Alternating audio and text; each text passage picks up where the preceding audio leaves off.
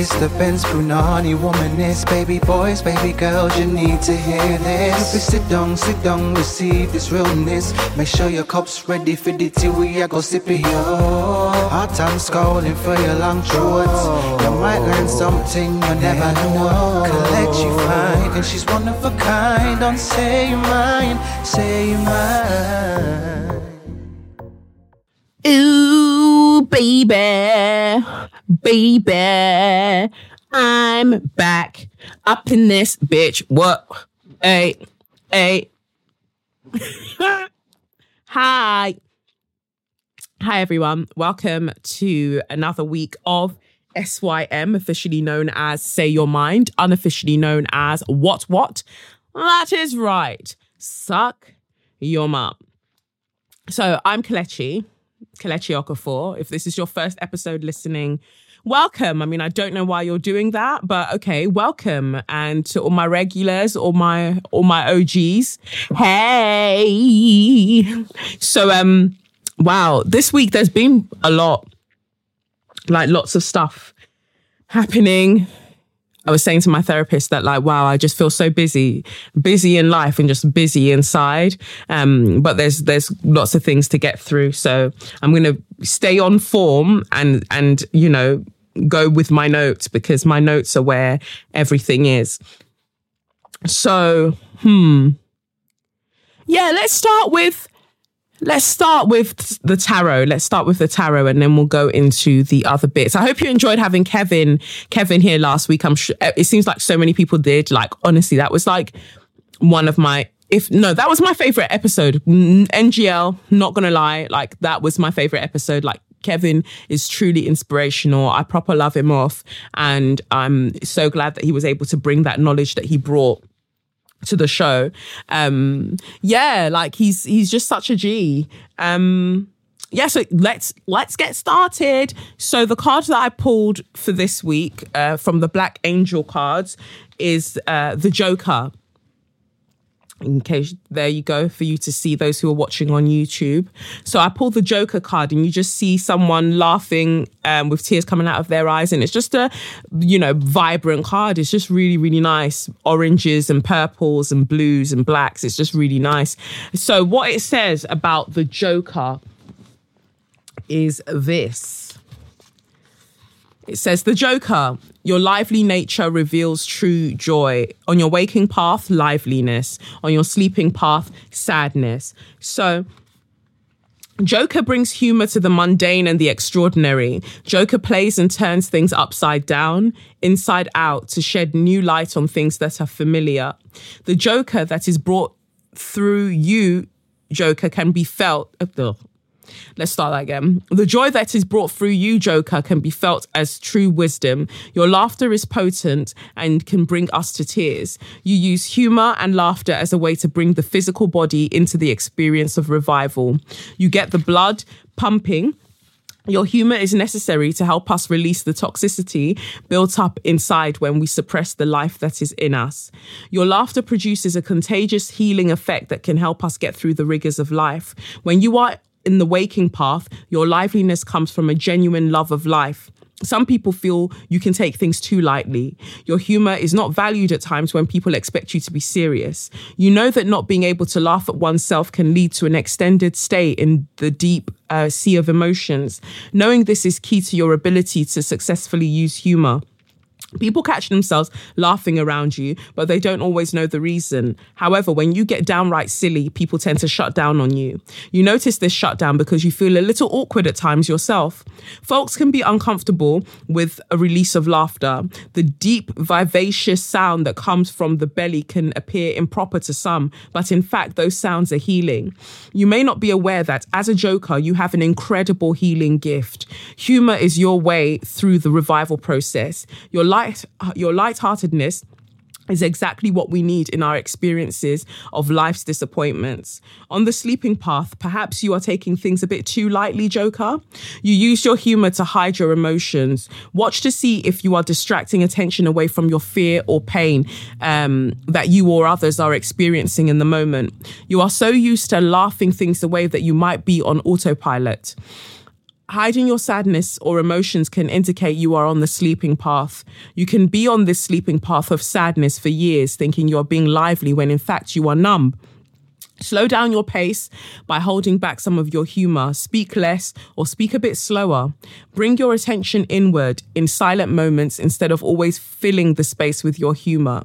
This awareness could lead you to discover some things that need to be unearthed in your heart. The fear may increase as you decrease the laughter, but over time, a feeling of calm will eventually surface to replace the anxiety covered by laughter, and your laughter will return in an authentic way. Also, in the calm, you will see that your laughter is more than a coping skill. Rather, it is a pulsating lift to our spirits. Recognize your place among the healers and honor your medicine of joy. You are more than entertainment. Well, drag the fuck out of me, why don't you? Thanks, send you Earthlyn Manuel for that. God. Wow. I think that's so... I think it's so beautiful. I know so many people who I would say they're the Joker. I mean, we all have aspects of each of these Black Angel cards within us, but the Joker especially, I think that it speaks a lot to me as well. I know that the first card I ever pulled from this deck was the Mother Wit card, which is similar, but it does talk. The Mother Wit card talks about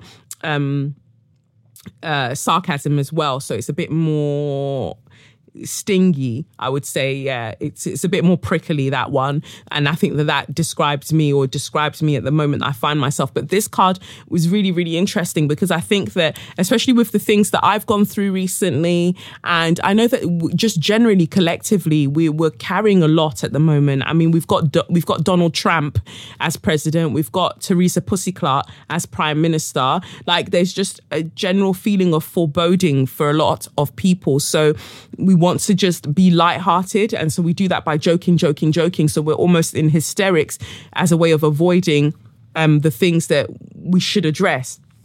So that definitely speaks a lot to me. I was speaking with my therapist about it the other day when I had my session, and she was saying, you know, when I said to her that everything's been so busy around me, busy inside me, just busy in my head, and she was just like, so when are you taking time to just be? And I think it's so easy to be like, oh, you know, I'm going to get to it. It's just because I'm so busy. But you know that's not really it. You know that's not really it, baby boys and baby girls and baby non-binaries. You know that's not it. You're avoiding the work that you need to do. You're avoiding the sadness that you need to face. It might not even be a sadness that's anything that's happened recently, but just the residual sadness that's just sitting there that you need to address. And you're just like, oh, I'm going to do other things. And everyone knows that I love to bust a joke, which is why it's hilarious to me when little dry, crusty batty guys on the internet are talking about, oh, she's so angry. Most of the times I'm joking about, but I joke about as a way to divert conversation at times. I joke about as, to make light of the world, this ridiculous world that we find ourselves in. But on the other hand, I make light of things because also I know that people might be uncomfortable knowing, especially if they're aware of the things that I've gone through. There's this just like desire to make them feel at ease. And I was talking to my therapist about it, like I said, and we were discussing this whole idea of how I hadn't paid much attention to the things that I take on board about people. So we were saying that, I said to her, lots of people talk about, oh, well, you know, if even when people say rubbish things about you or mean things about you, maybe there's an element of truth to it. And I was talking about something that my mum has said to me and the things that she said to me over the years. And you know what Nigerian mums are like. They will just say something like this and to them it's whatever. But then you keep it in mind. And not to say that all Nigerian mothers are like that, but, you know, mine especially is like that.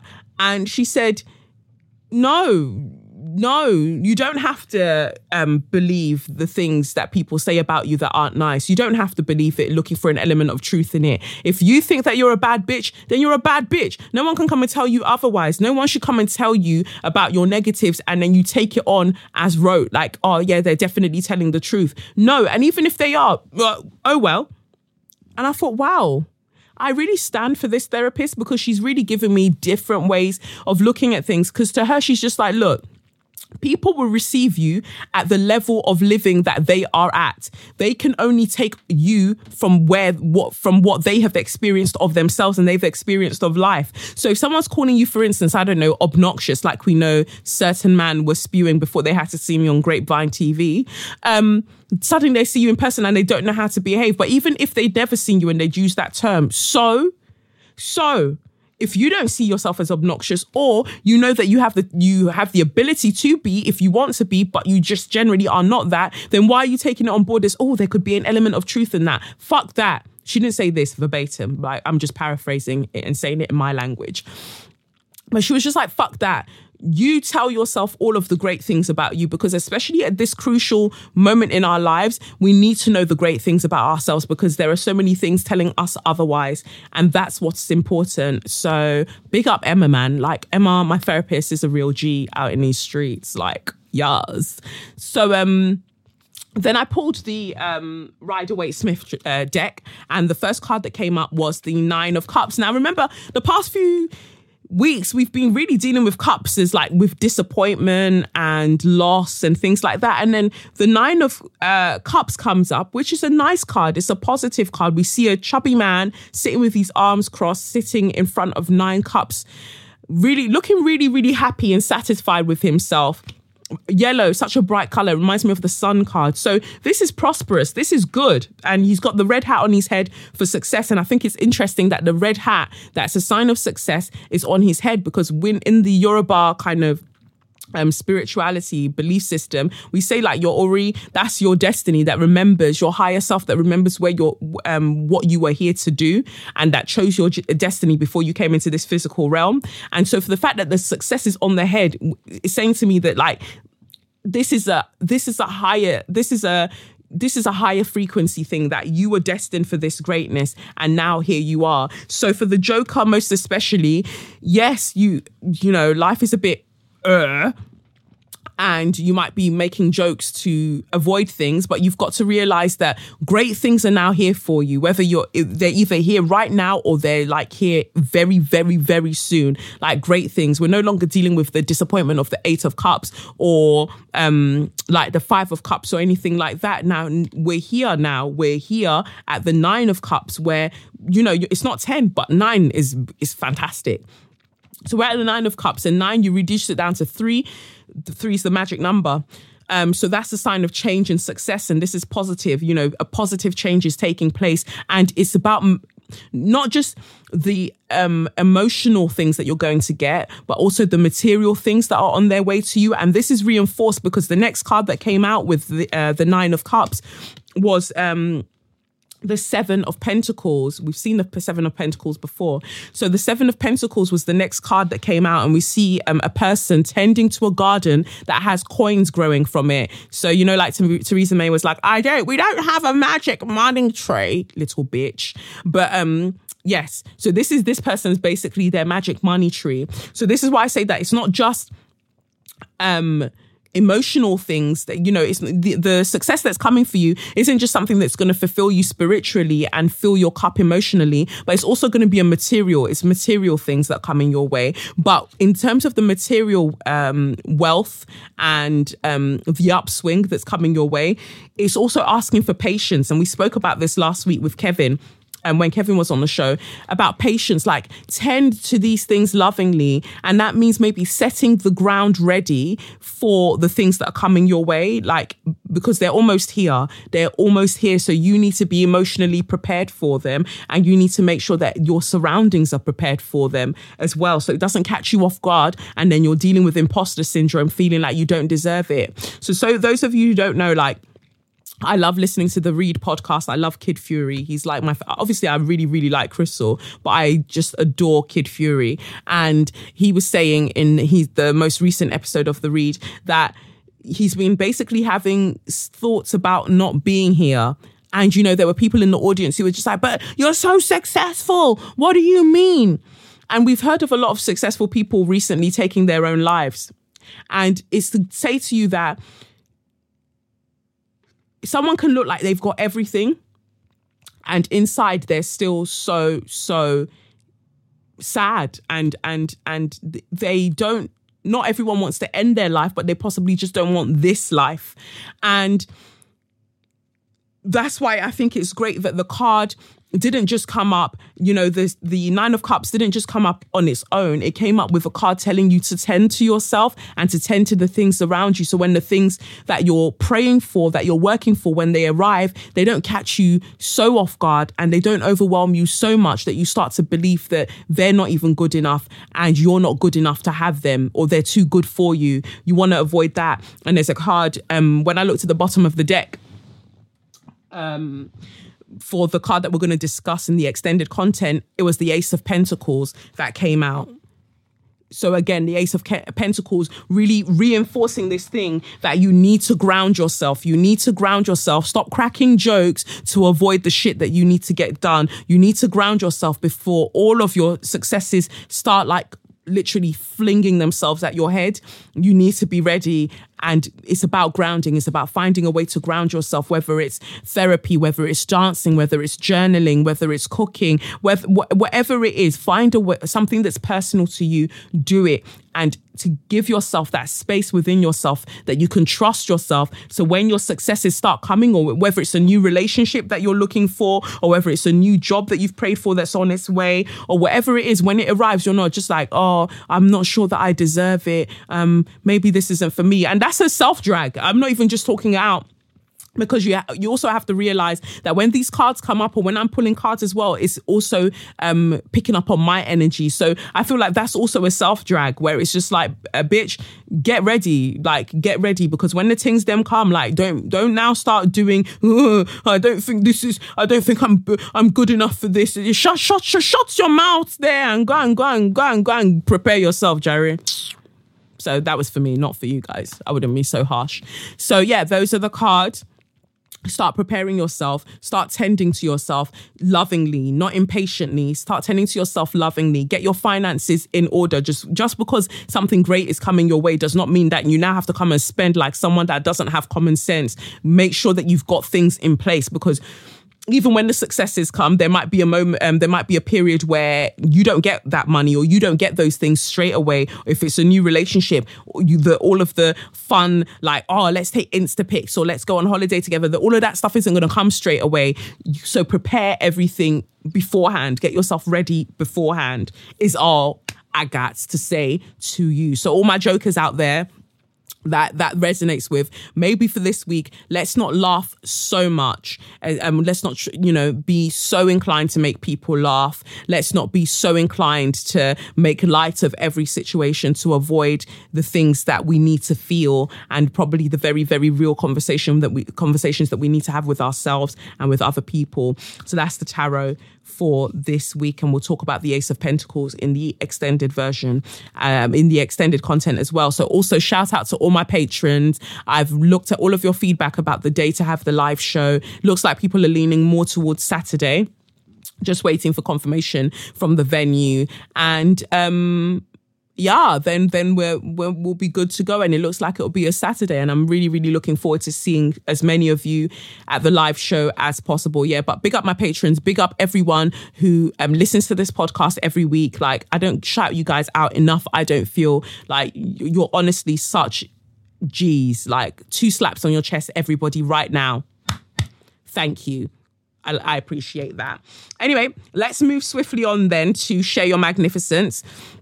So Share Your Magnificence this week, I've got quite a lot to get through. So first, big up my baby girl, Chimmy Lawson, also known as the Pinker Print on Instagram. Love just the way that she curates her page. It's so funny. It's so wonderful. So she's got a book called The Little Pink Book that she sent to me, where it's a collection of Instagram captions and thoughts about them. And it's just really, really interesting, deconstructing social media, the things that we post, why we post them, and just having that sort of reality check. I should have brought the Little Pink Book with me for you to see. But big up yourself, Chimmy Lawson. Love you dearly. I love the book. I'm just cracking up when I'm reading certain captions. It's wonderful. And I want for all of you to have it as well. So I'll try and get you guys a link so you can also get laughing.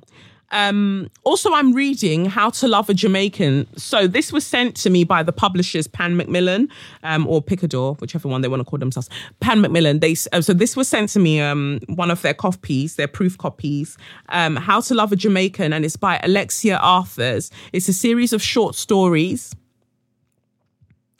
Just showing that on the camera. It's a series of short stories, and I've got to tell you, I started reading the book I want to say 3 a.m. this morning, and I'm almost done. I'm almost done. I've only got so much left. I'm halfway through. I think I'll finish it by tonight. It's so good. So fucking hell, it's so good. I'm not even Jamaican, I'm not even a Jamaican, but I really like it. No, honestly, it's fantastic. It's beautifully written. Alexia Arthurs has a brilliant way with words where I just started reading and it was so easy to fall into. Nayyirah Waheed talks about the fact that books are like passports, that you can go so many places with them and never leave where you are. And with Alexia Arthurs, in this book, I go to so many places with her. Other books have been sent to me that I haven't quite got round to reading, but this one I just launched in straight away because the title is also captivating. But be prepared that when you're on the tube reading it, people will be like, oh, wow, sis must be struggling, really looking for a manual on how to love a Jamaican, because sis, that is an extreme sport. That is an extreme sport. But no, it's truly wonderful. It's very incredibly well written. It's so nuanced. I've picked up a section that I wanted to read out briefly. There's the very first story is called Light Skinned Girls and Kelly Rowlands. I won't read you anything from that part because you need to read that bit. I read it and I just thought, whoa. So many things happen in the kind of exploration of this friendship between two black women, while they're at college, that I can totally relate to it. All of the titles are funny, and they relate really, really well to, obviously, the mini stories that they're about. But the bit I wanted to read to you went just to give you an idea of her writing, goes like this. She mothered the girls without a man and took in sewing because it was all she could do beautifully. She was a dark-skinned, dry-headed girl, and not even the kind of dark skin that shone so everybody, even those who lightened their skin, had to admit that shade of brown was something to look at. Her mother used to suck on Scotch bonnet peppers when she was pregnant. When the child came out from between her mother's legs and everybody saw she took her father's dark colouring, the name Pepper stuck. But they used to call her Blackie or Dryhead when she was in school, and no one had to tell her that she wasn't the kind of woman anybody looked at more than once. Maybe that's why she lay down for the first man who paid her any mind, even though he was a married man with 4 children and only had 3 good teeth in his mouth. When the wife heard that her husband got some young girl pregnant, she turned up at Pepper's house with a machete in her hand. Not because she was expecting to cut Pepper, since the machete was too dull, but because she wanted to look tough. That's from one of the stories called Slack. Just that description in itself, it gives me a very Toni Morrison vibe, where Toni Morrison will describe something to you and she'll throw in things that you think are not relevant, but they add so much shape and taste and texture to the story that you're just like, whoa, I see them. I see Pepper, I see her mum, and I see the 2 girls that she gave birth to later on. The short stories are wonderful, and I can't wait to get through the other stories that are in here.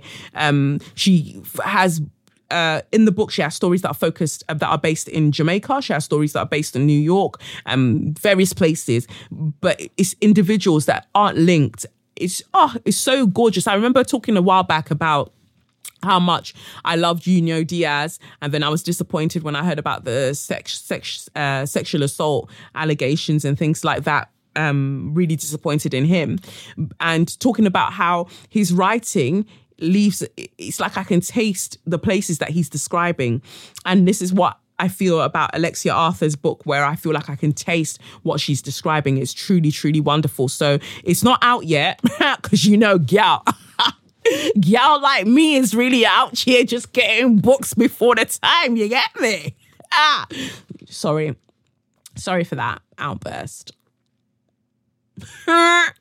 Yeah, so this comes out in America July 24th. Then it comes out in the UK a month later. So I think you can pre-order it on Amazon. So you guys better get to it. It's called How to Love a Jamaican. Let's support Black women, give Black women our coins, especially Black women that know how to write the fuck out of a book. So that's that. Moving on. Let's move it on.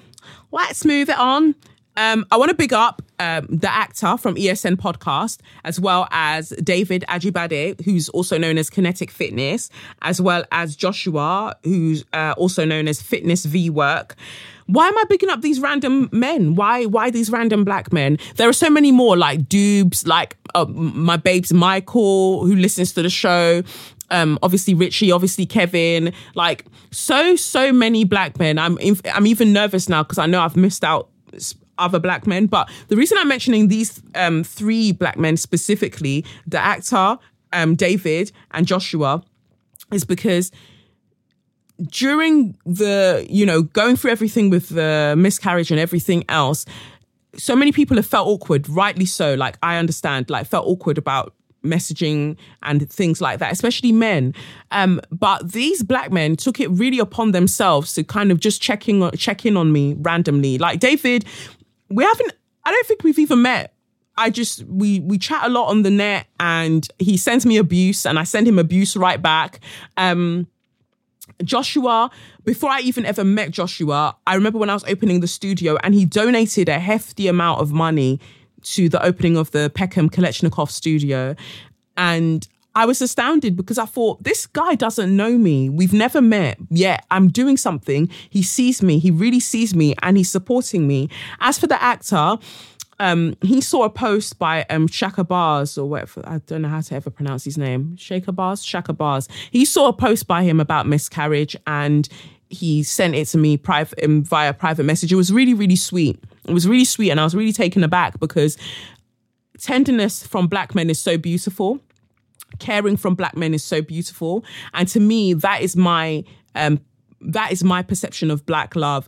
My baby girl, Leona Nicole Black, who's a tarot therapist, a PhD person, like researcher. She's about to get her PhD, can't wait.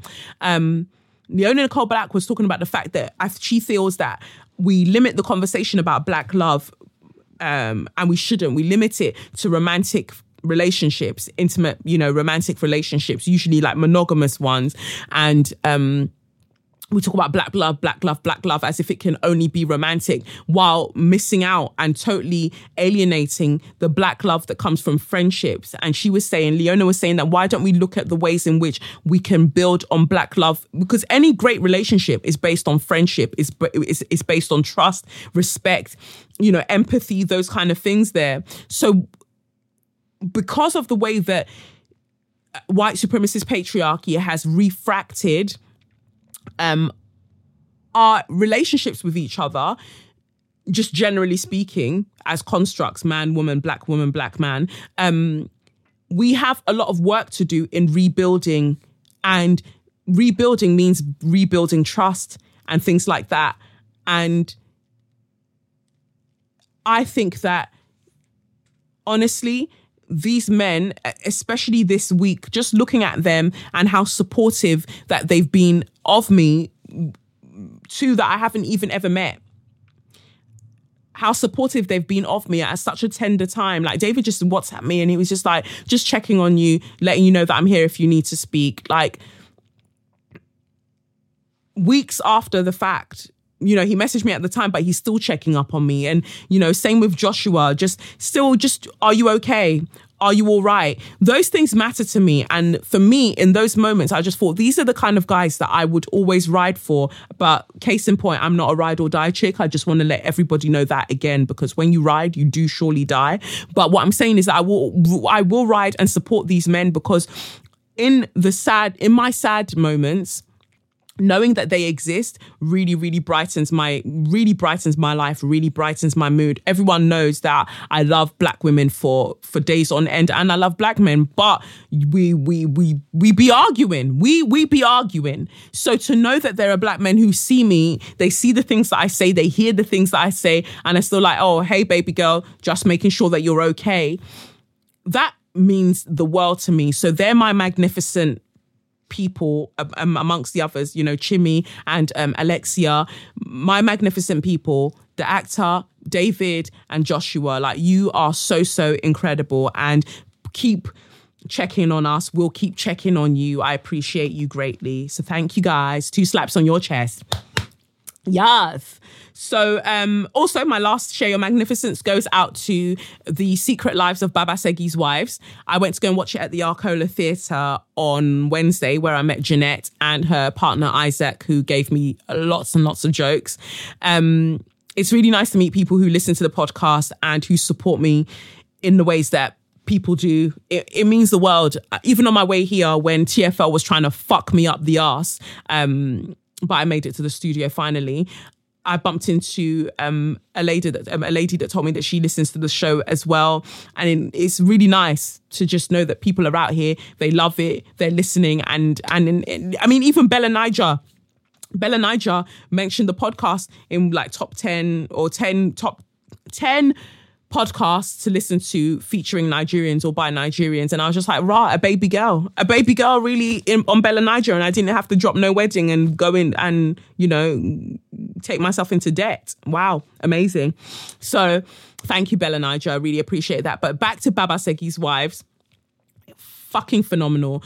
I already love the fuck out of Lola Shonayin, who wrote the book, The Secret Lives of Baba Segi's Wives. But then to go and see it on stage was just incredible. It was so funny. It was truly wonderful. And it was wonderful to see so many Black people in the audience as well. But I was a bit annoyed by the fact that there was a row at the front that was just empty. So Black people of the African diaspora, you know, just everyone of the African diaspora, just everyone else who wants to come along anyway. I'm not sure that you'll get everything, but it's beautiful. It's theatre. We don't have to get everything. It doesn't have to be our exact lived experience. That's why we go there, to go and learn more. You can go and watch this too. The tickets aren't expensive.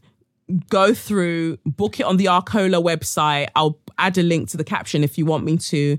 I'm going back another 2 times, definitely. I'm definitely going on Wednesday, 27th of June to go and watch it again. So if you man are about, book your ticket for that day and I'll see you there. Like, as many of us as possible. Let's support this, because it means so much to me that a book that I love so much is on stage, and that my baby girls are in it, especially my baby girl, Diana Yekini. We went to Brit School of Performing Arts together. She was in theatre, I was in musical theatre. And just watching how we've both grown over the years is wonderful. So to see her in that play just killing it is incredible. And just all the other actresses that are in it, all the other actors that are in it. Tanya Nwachukwu is in it as well. Brilliant. She plays Segi, Baba Segi's daughter, obviously. So if you're going to be about Wednesday, 27th of June, I'm going to be watching it on that day. If you want to avoid me because you hate my guts, book another day. So, yeah.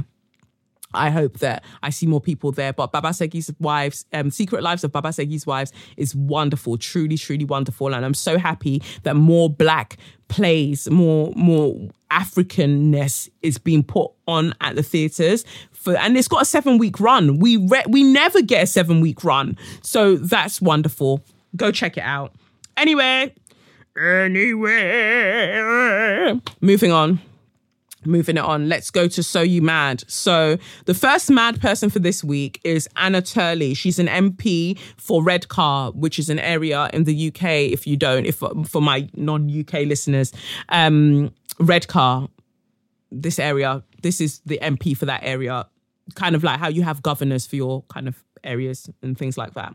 Anyway, she decided that she was going to be very, very stupid and ask Cancer Research UK some really dumb as fuck questions. So Cancer Research UK put up a video. They tweeted a video that they'd made, like an animation, and they added the tweet: cervical screening or the smear test is relevant for everyone aged 25 to 64 with a cervix. Watch our animation to find out how and find out what to expect when you go for your screening. # Cervical Screening Awareness Week. Your girl, Anna, decides to tweet at Cancer Research UK. Instead of doing the job that she needs to be doing for her fucking constituents, she decides to tweet at Cancer Research UK, and she says the following: "Hi, Cancer Research UK. Why have you used the term everyone with a cervix in this tweet, please?" So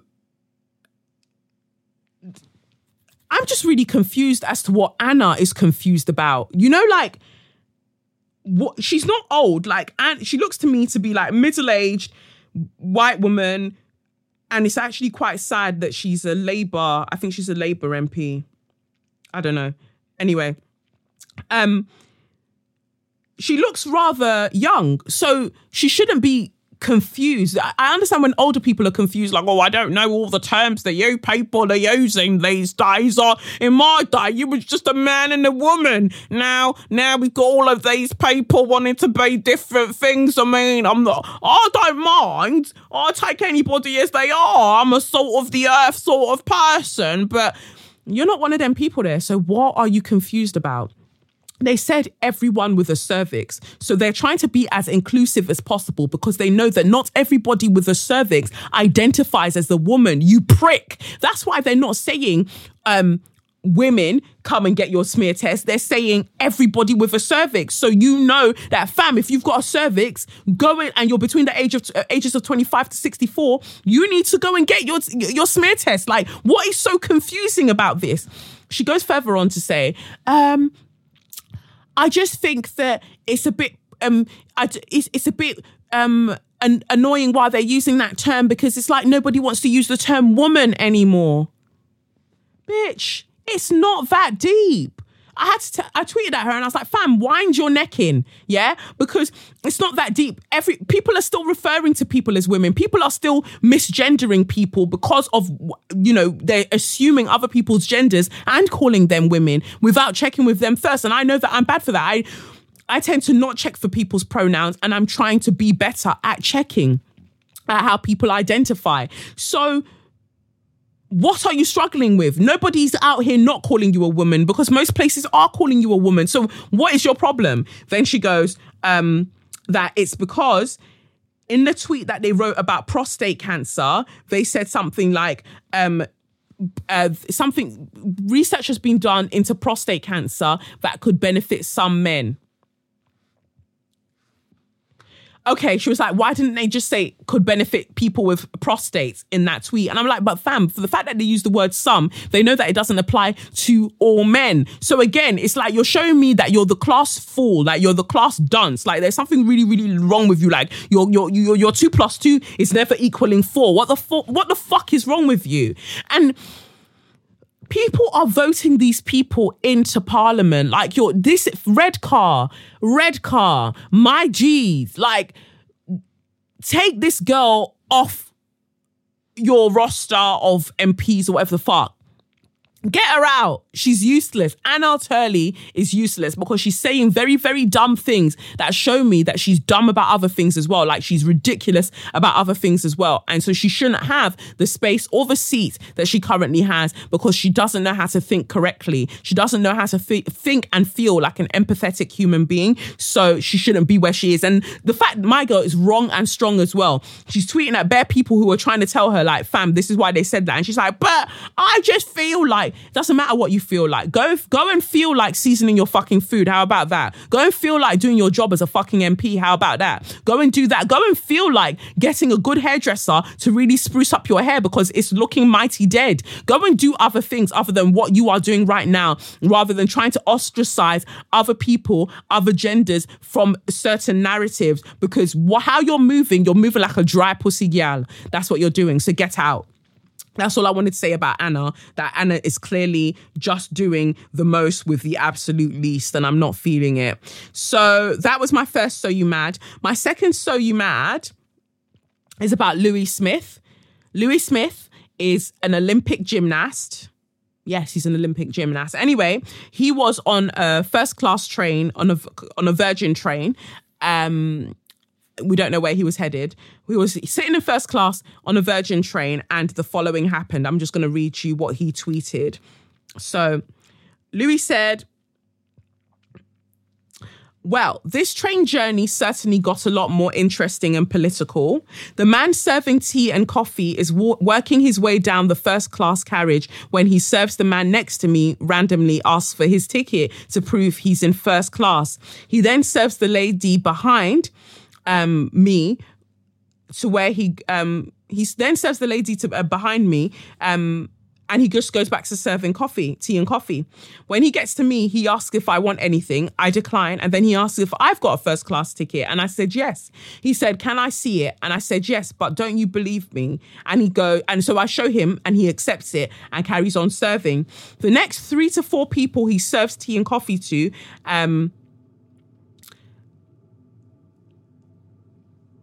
I'm sorry, I'm just trying to break down Louis' tweet because, you know, all the gymnastics that he's been doing, he's really jumbled these words as if they're on the balancing beam with him. Anyway, basically, he's trying to say here that he notices that the next 3 to 4 people that this man serves tea and coffee to weren't asked to show their tickets. He doesn't ask anyone else if they're supposed to be in first class or to show proof of a ticket. While the gentleman kindly asks why that is, and the waiter says, it's my choice who I ask. While the quite upset and understandably intrigued gentleman asks why he's only chosen to ask the 2 black passengers if they are meant to be in first class and to prove it. Yikes, this escalated quickly. Is it just a coincidence or not? What do you think? Now, I don't really like that Louis put at the end, is this a coincidence or not? What do you think? Because you know that people love to move mad. People love to move mad. People love to move so mad. They're going to start trying to do the same gymnastics that you're doing. They're going to try and get an Olympic gold medal for doing the mental gymnastics to tell you how it was a coincidence that my guy only asked the 2 black passengers on that train and he did not ask anybody else in first class if they had a ticket to be where they were.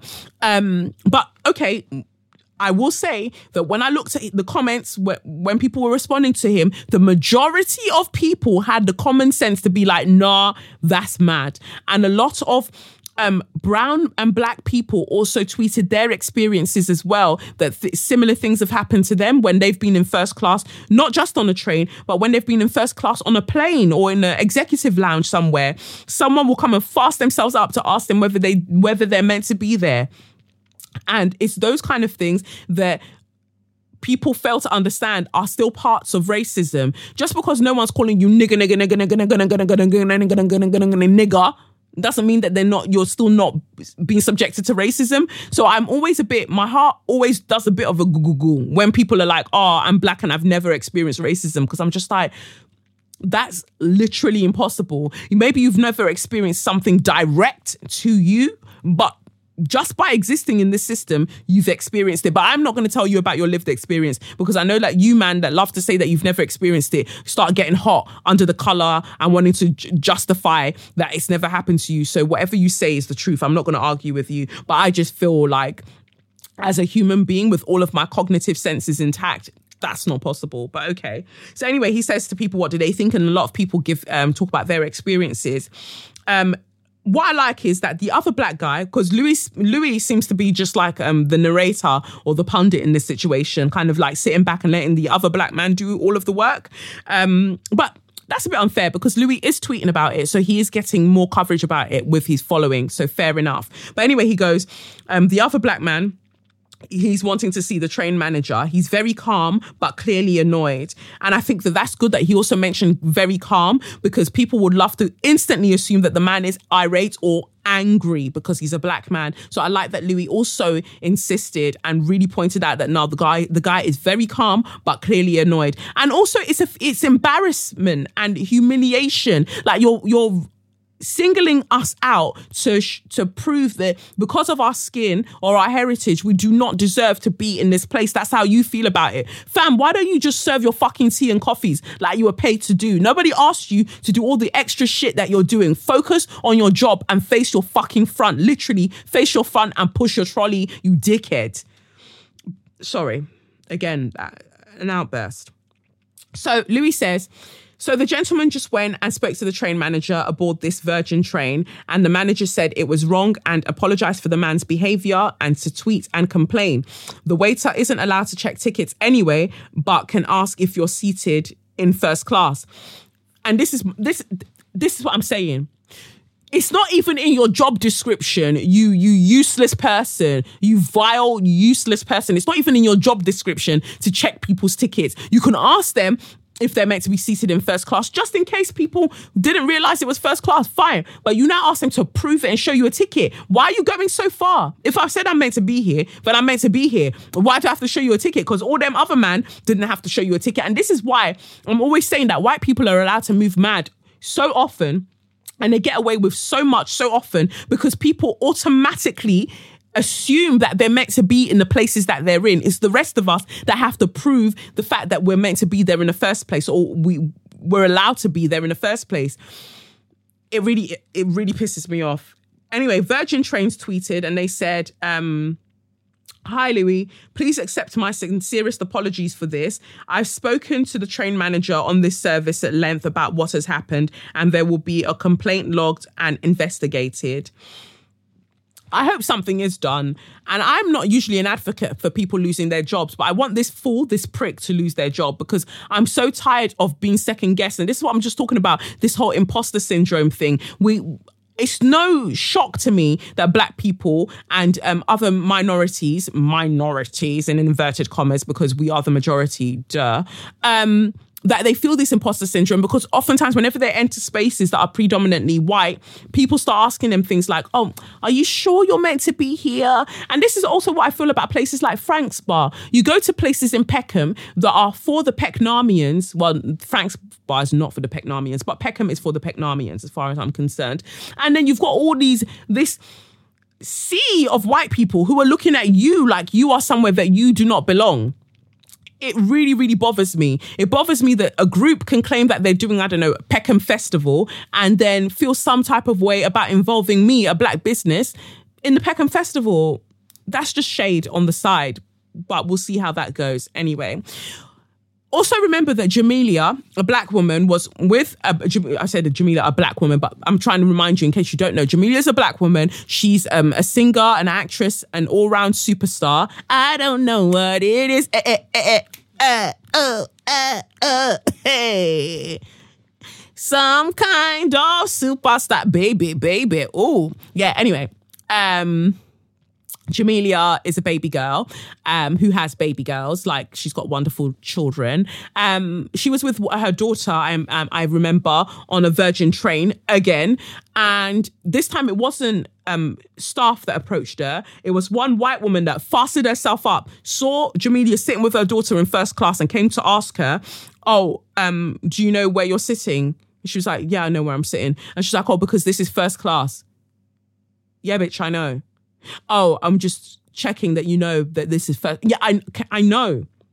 Oh, so when Jamelia's like, "Why would you tell me out of everybody that this is first class?" As if, did you go and ask anybody else? Why is it me specifically that you're reminding that I'm in first class, as if I'm not meant to be here? And then a white man gets on soon after. This same white lady doesn't jump out of her seat to go and check if the white man realizes that he's in first class, if he whether he's meant to be there or not. And I'm just like, all of this energy, all of this concentration that you have, you could put it to so much more use. You could put it towards moisturizing your entire body daily, but you don't. And that's why a pair of you man are walking around in Birkenstocks and your heel back is dry as fuck. You don't go and cream your back, the bottom of your foot. You don't go and cream your foot bottom. You don't use your energy to do them things there. You're using your energy to police black people in spaces that you feel like they shouldn't be in. Mind your fucking business and go and cream your feet. How about that? So that was basically what I had to say about that situation. Virgin needs to do more to train their staff, and I know that they can't train their passengers, but definitely train your staff to mind their fucking business and to not be so overtly racist, because I know to ask them to just not be racist would be a stretch, would be a reach. Just don't be so overtly racist. Anyway, moving on from there, that was my So You Mad. My straw of the week. So that's where we're going. Oh, No, I've got a letter from Aziza. Yeah, let's do the letter from Aziza. Let's do the letter from Aziza first before we go to my straw of the week. So, my letter from Aziza Makame is a blogger, and she's so beautiful. I love her Instagram page, liking all of her pictures because she's so buff and she's just a lovely gal. So Aziza wrote in and she said, "Hi Kelechi, I'm super excited for my first write into SYM pod. I've been an avid listener for a while and absolutely love the podcast and you as a person." Thank you, babe.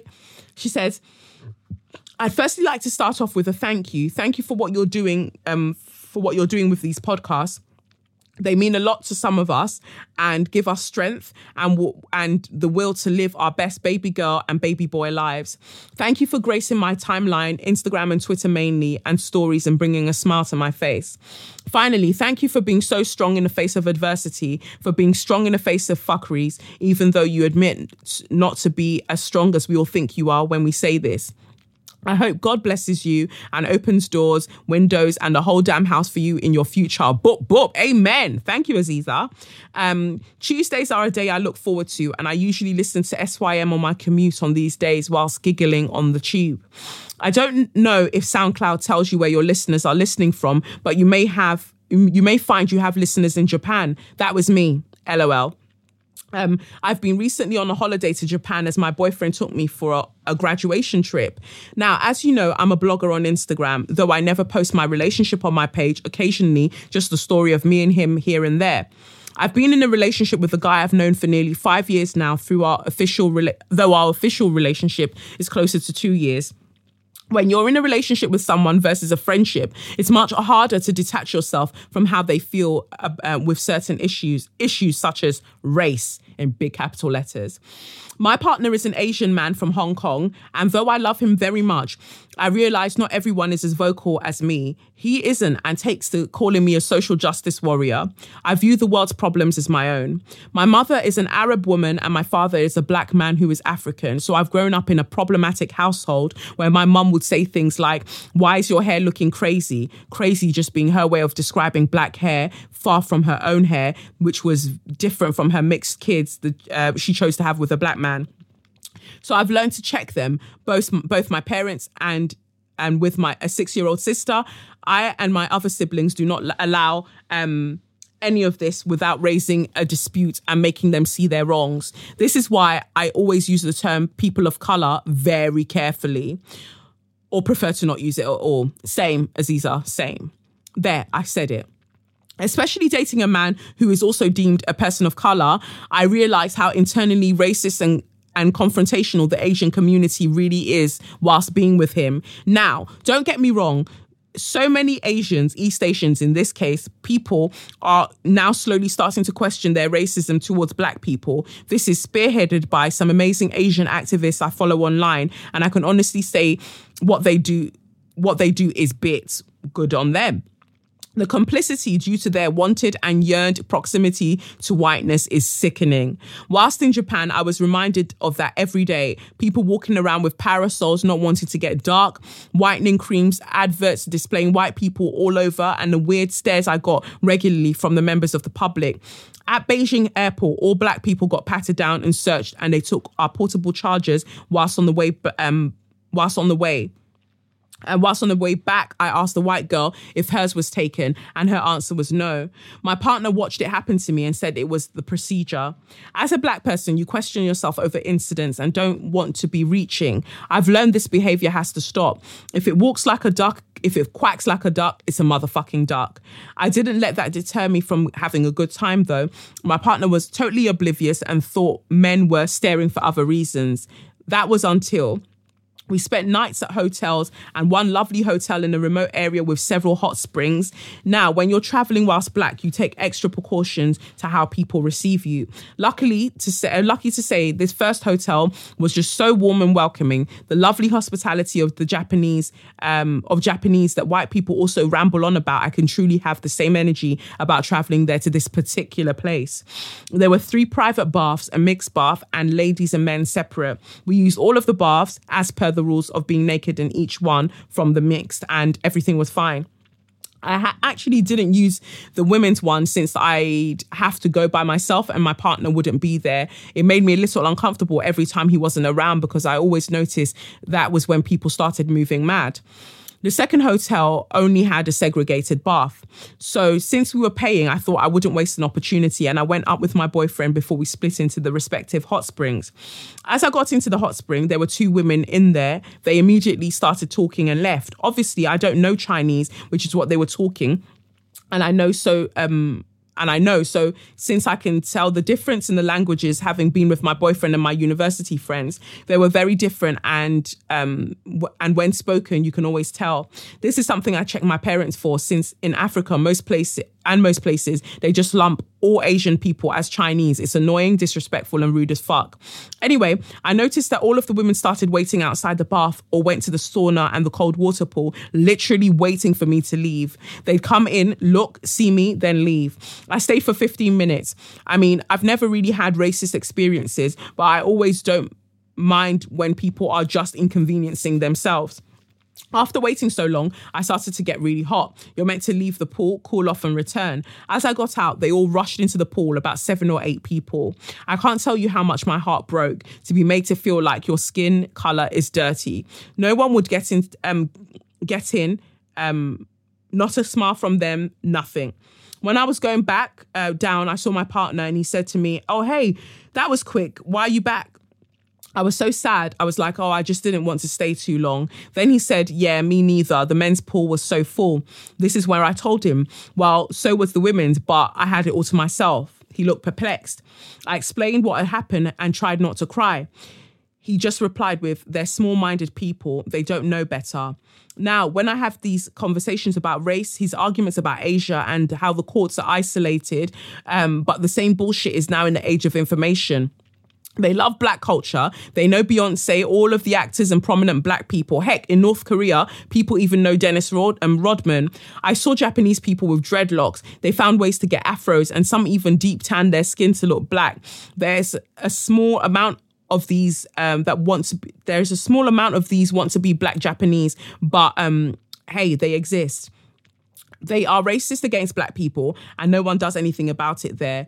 They always have excuses, and talking to my partner is literally oppression Olympics, since as a person of colour, he thinks Asian people have it bad too, which is a lie.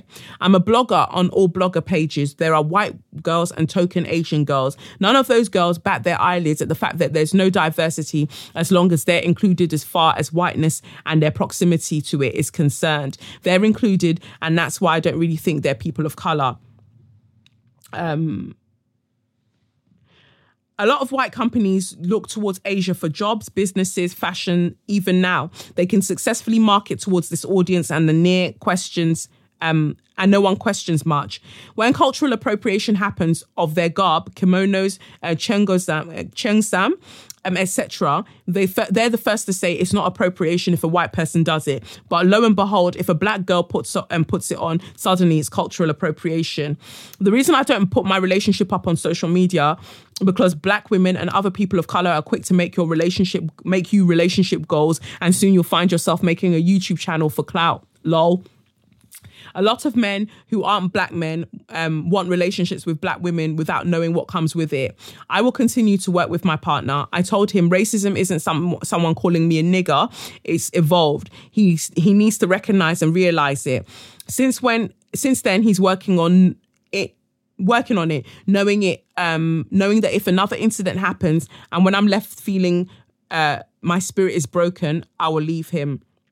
We get so many stares, and trust me, it's never from black people. It's not the first time, and it pains me to see that other people of colour can live in these bubbles and never stand up against oppressors who oppress us all. And I've made them also feel the need to do things that, quite frankly, they wouldn't be doing if it weren't for the media indoctrination.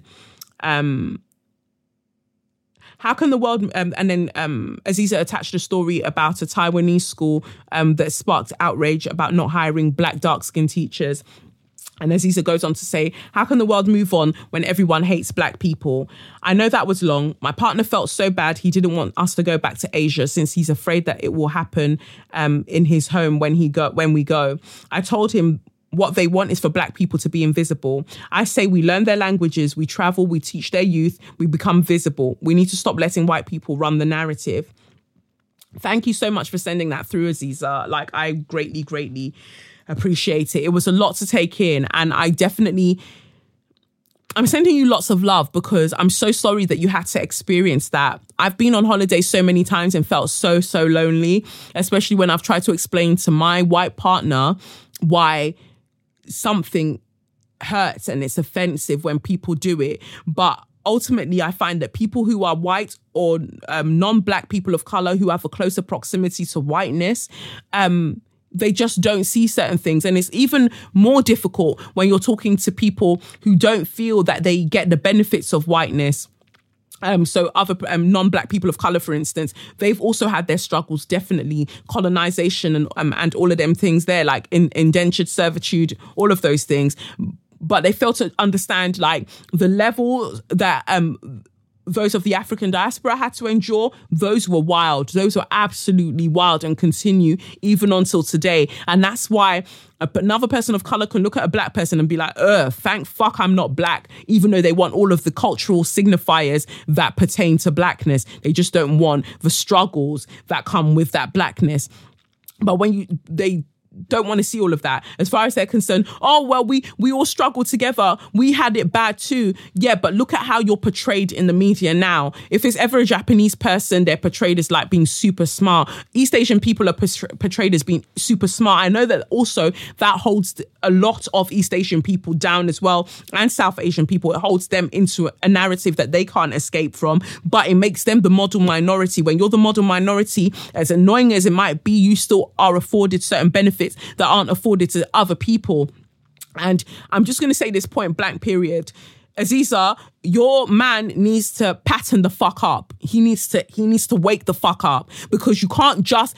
It's not enough to just be coming out here in these streets and enjoying black pussy and then not putting the work in to support the people that you're with, like support the women that you're with. Don't just enjoy what it means to be with a black woman like, oh, it's so exotic. Oh, no, I don't care about her skin. I love her for who she is. Well, if you loved her for who she is, you'd understand that she's someone that's been targeted by society for merely the color of her skin, the kink in her hair, all of these things, her features, anything that signifies her blackness, she's been vilified for it. So if you love her for who she is, understand that this is also part of who she is, and help her, support her, like see her and see the struggle. And you've got to...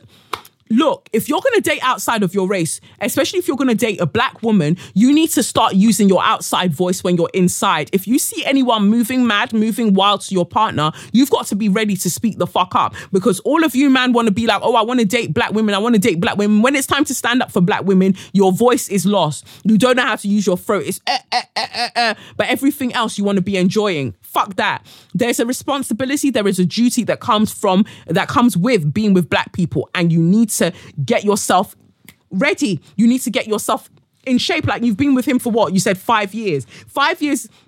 Actually, I can relate to that because I've been with my partner for 5 years. And I guess they're discovering every day, because they get to walk around as men, with certain privileges, and they're just like, wow, oh my God, I didn't realize that you had to go through that. As non-black people, they can walk around and go, oh, wow, I didn't know that you had to go through that. And you're just like, yes, I do have to go through that. And if you want to remain in a relationship with me, you've got to wake the fuck up and understand that this is what I do have to go through. And it's either you support me or you pack your load and you come and be going. And that's the level that you've really got to get to with some people.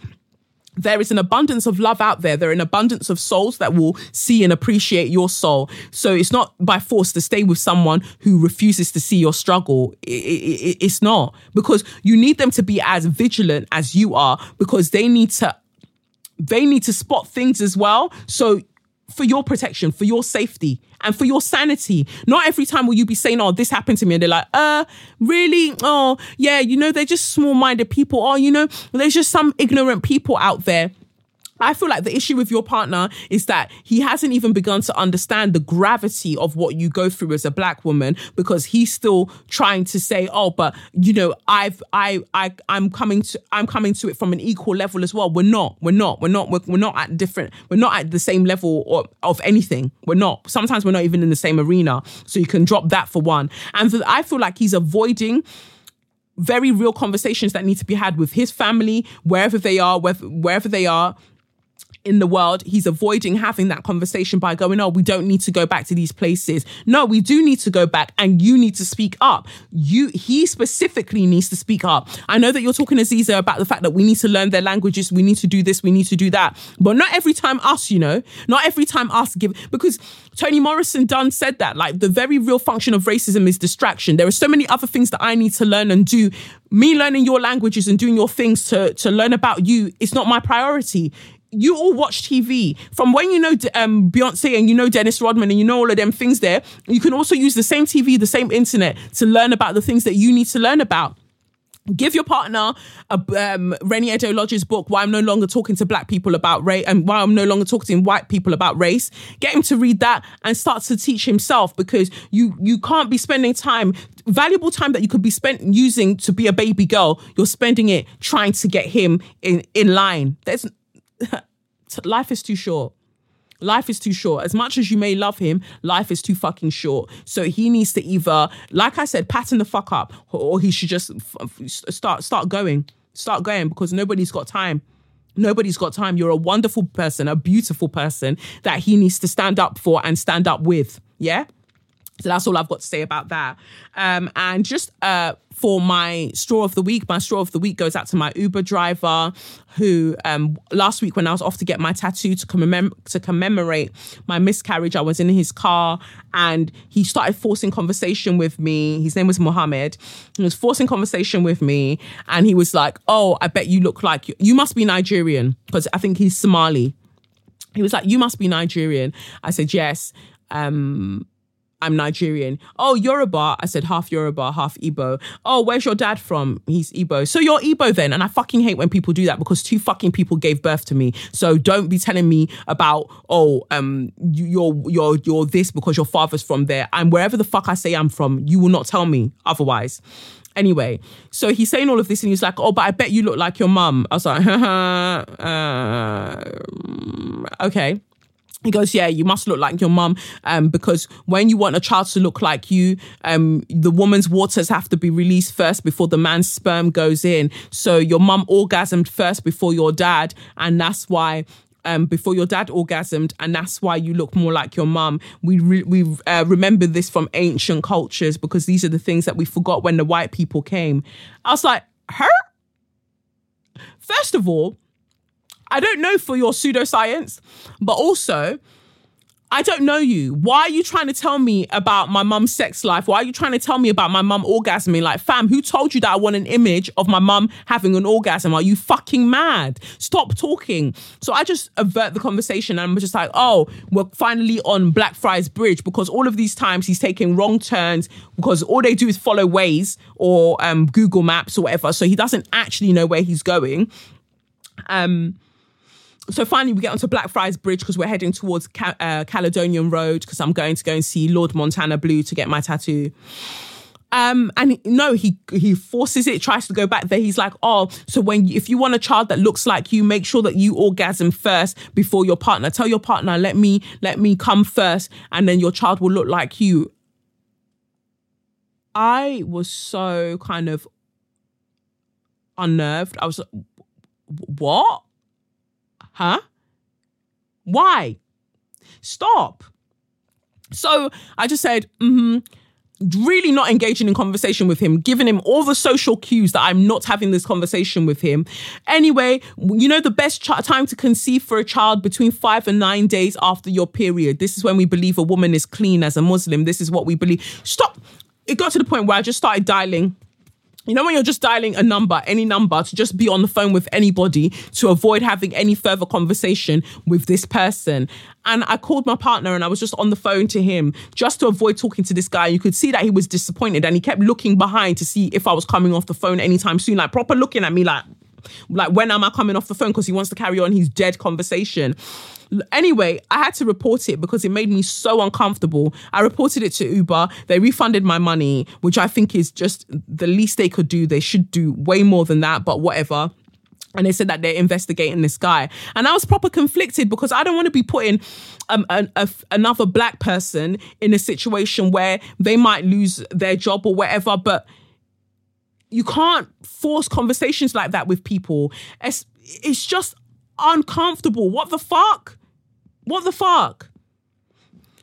I want Uber to create a part of their profile where you can just click that you don't want the driver to have any conversations with you other than where are you going, to confirm where you're going, and that's it. Don't chat to me. Because every time Uber drivers go and they say more than 5 words, it always goes left. I've only had like 2 decent conversations in all my years of taking Uber. I don't want any more. I don't want them to talk to me, especially not like that. That was disgusting. That was absolutely disgusting. It was vile and just yuck. Yuck. So my straw goes out to Mohammed, not Prophet, peace be unto him. No, this particular guy. My straw goes out to this Uber driver for his wild behavior. Suck your mum and wench your orgasms. That's what you should do. That's exactly what I want you to do. That's all, because it's just disgusting. Yuck. Anyway, that's it for this week. This episode of SYM's done. I've been Kelechi Okafor, and this has been SYM, officially known as Say Your Mind, and unofficially known as What? That's right. Suck your mom. Whew. Yeah, so you can follow me on @SayYourMindPod or @Kolechnikov. And I'll add some links for Baba Segi's Wives, for the book STEM, all of the things that you need to get your life. And I will be seeing you soon. Peace. It's the Benz Brunani womanist, baby boys, baby girls, you need to hear this. If you sit down, receive this realness. Make sure your cup's ready for the tea, we are go sip it, yo. Hard time scrolling for your long throats. You might learn something you never know. Collect you fine, and she's one of a kind. Don't say your mind, say your mind.